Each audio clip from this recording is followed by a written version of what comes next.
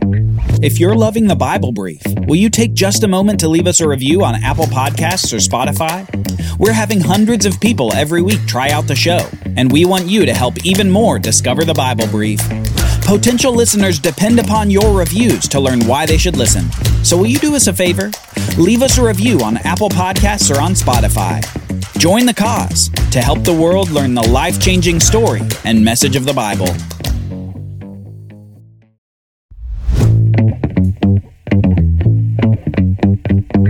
Joseph is the new prime minister in Egypt, and he has to prepare for the coming famine.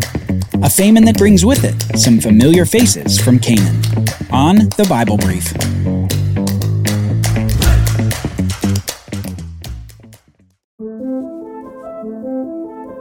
Joseph has spent years getting ready for this. For the last 7 years, he's been systematically gathering the plentiful produce of the land of Egypt. After becoming the prime minister of Egypt, second only to Pharaoh himself, Joseph has been on a mission. God had used the dreams of Pharaoh to not only elevate Joseph from his obscure place in prison, but God also used the dream to warn of the coming years of plenty and famine. 7 years of plenty, followed by 7 years of famine. As prime minister, Joseph took this warning seriously, and he prepared accordingly.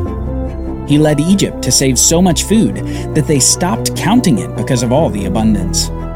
But that clock kept ticking. Soon the famine began, an awful famine that spread across the earth. It spread all the way to that land from which Joseph had been sold to passing traders. A land with a mourning father and brothers of betrayal. It's to that land that the Bible takes us, as the family of Jacob suffers under the famine. Let's read from Genesis, chapter 42. Jacob said to his sons, "Behold, I have heard that there is grain for sale in Egypt. Go down and buy grain for us there, that we may live and not die." So 10 of Joseph's brothers went down to buy grain in Egypt. But Joseph did not send Benjamin, Joseph's brother, with his brothers, for he feared that harm might happen to him. Thus the sons of Israel came to buy from Egypt, for the famine was great in the land of Canaan. Now Joseph was the prime minister over the land. He was the one who sold to all the people of the land. And Joseph's brothers came and bowed themselves before him with their faces to the ground. Now it's been about 20 years since the brothers saw one another. 20 years of the brothers thinking about what had happened on that fateful day when they had sold their brother into slavery. 20 years of Joseph thinking that he'd never see his family again. What happens when they meet after 20 years? Let's find out. Joseph saw his brothers and recognized them, but he treated them like strangers and spoke roughly to them. "Where do you come from?" he said. They said, "From the land of Canaan to buy food." And Joseph recognized his brothers, but they did not recognize him. And Joseph remembered the dreams that he had dreamed of them. And he said to them, "You are spies. You have come to see the nakedness of the land."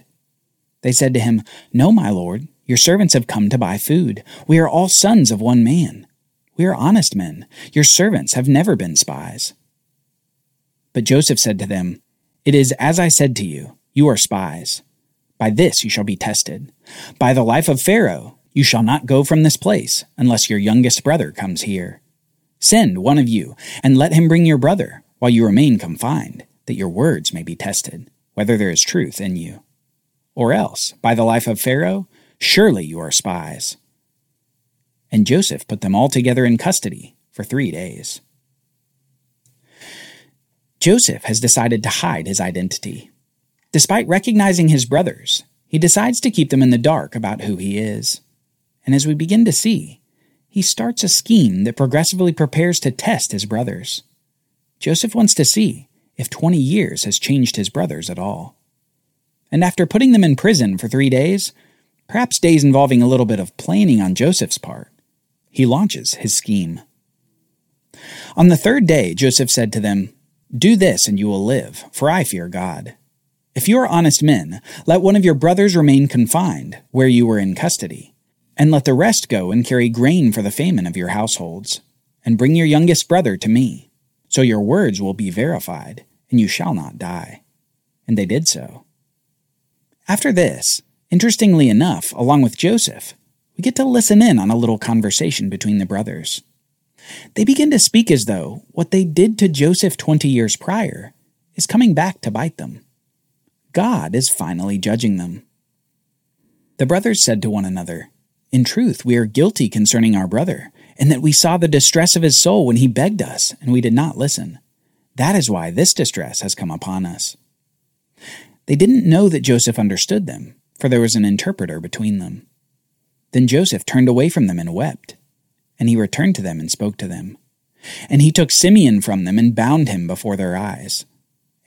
And Joseph gave orders to fill their bags with grain, and to replace every man's money in his sack, and to give them provisions for the journey. This was done for them. Then they loaded their donkeys with their grain and departed. And as one of them opened his sack to give his donkey fodder at the lodging place, he saw his money in the mouth of his sack. He said to his brothers, "My money has been put back. Here it is in the mouth of my sack." At this their hearts failed them, and they turned trembling to one another, saying, "What is this that God has done to us?" It appears that upon finding their own money still in their sacks, the brothers know that they will be called thieves and criminals upon any return to Egypt. And they again express grief that God may be judging them for their prior actions. Not only had they sold Joseph into slavery, but now Simeon was stuck in Egypt too, where they couldn't go back without being assumed to be criminals. As soon as they get to Canaan, they relay what happened to Jacob, and they especially tell Jacob of the absolute requirement that the prime minister had made.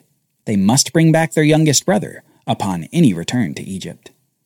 However, as the famine continues, despite their efforts at convincing Jacob, he won't let them go with Benjamin. And more time passes before we read this. Now the famine was severe in the land, and when they had eaten the grain that they had brought from Egypt, their father said to them, "Go again, buy us a little food." But Judah said to him, "The man solemnly warned us, saying, 'You shall not see my face unless your brother is with you.' If you will send our brother with us, we will go down and buy you food. But if you will not send Benjamin, we will not go down. For the man said to us, 'You shall not see my face unless your brother is with you.'" And Jacob said, "Why did you treat me so badly as to tell the man that you had another brother?" And Judah said to his father, "Send the boy with me, and we will arise and go, that we may live and not die, both we and you and also our little ones. I will be a pledge for his safety. From my hand you shall require him.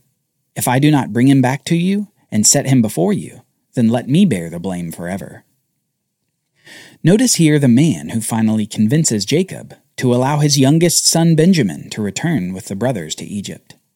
It's Judah. It's the one who had the idea to sell Joseph into slavery over 20 years prior. It's the man who is shown to be immoral and unjust with his activity with Tamar. It's the man who now offers himself as a pledge for the safety of Benjamin. Judah is looking like he may have turned a new leaf. But who knows? Maybe he's just hungry enough to lie to his father again. Then their father said to them, "If it must be so, then do this. Take some of the choice fruits of the land in your bags, and take double the money with you. Carry back with you the money that was returned in the mouth of your sacks. Perhaps it was an oversight. Take also your brother Benjamin, and arise and go to the man. May God Almighty grant you mercy before the man, and may he send back your brother Simeon and Benjamin.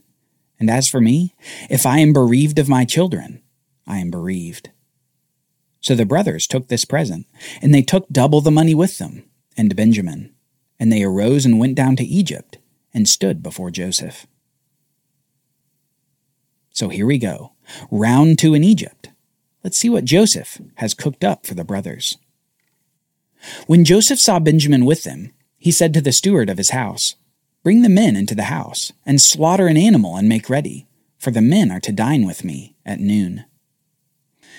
When Joseph came home, the brothers brought into the house to him the present that they had with them, and bowed to him to the ground. And he inquired about their welfare, and said, "Is your father well, the old man of whom you spoke? Is he still alive?" They said, "Your servant our father is well. He is still alive." and they bowed their heads and prostrated themselves. And he lifted up his eyes and saw his brother Benjamin, his mother's son, and said, "Is this your youngest brother, of whom you spoke to me? God be gracious to you, my son."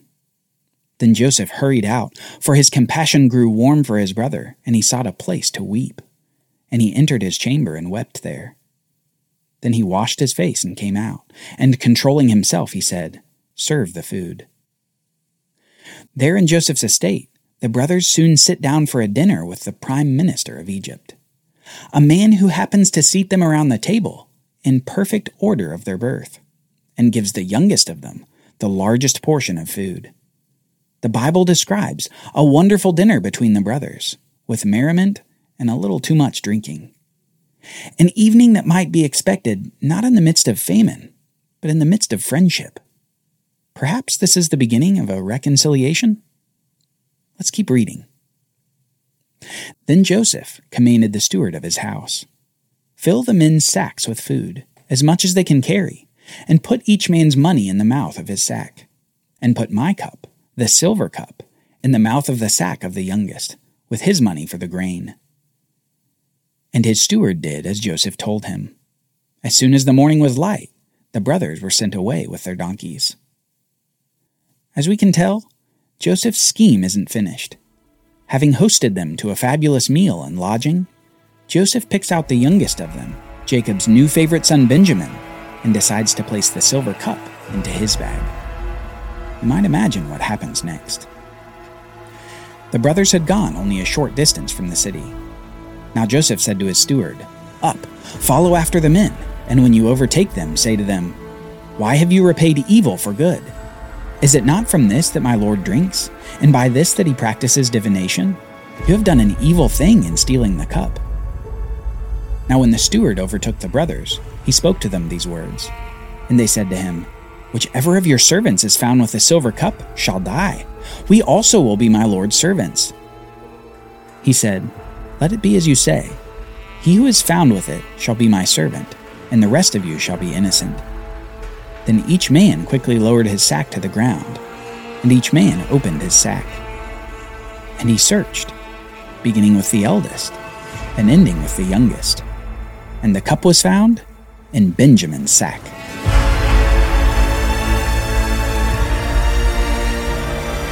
And the brothers, they tear their clothes in grief. They'd sold Joseph years ago, and now they would lose the other favorite son as well. What would they do? Join us next time as we see Joseph's scheme finally come to a head. Will he keep Benjamin with him? Will he force the brothers to go back to their father in shame? Will he be able to keep it together himself?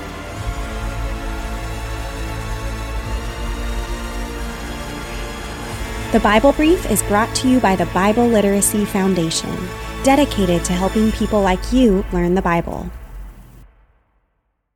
Copyright Bible Literacy Foundation 2023.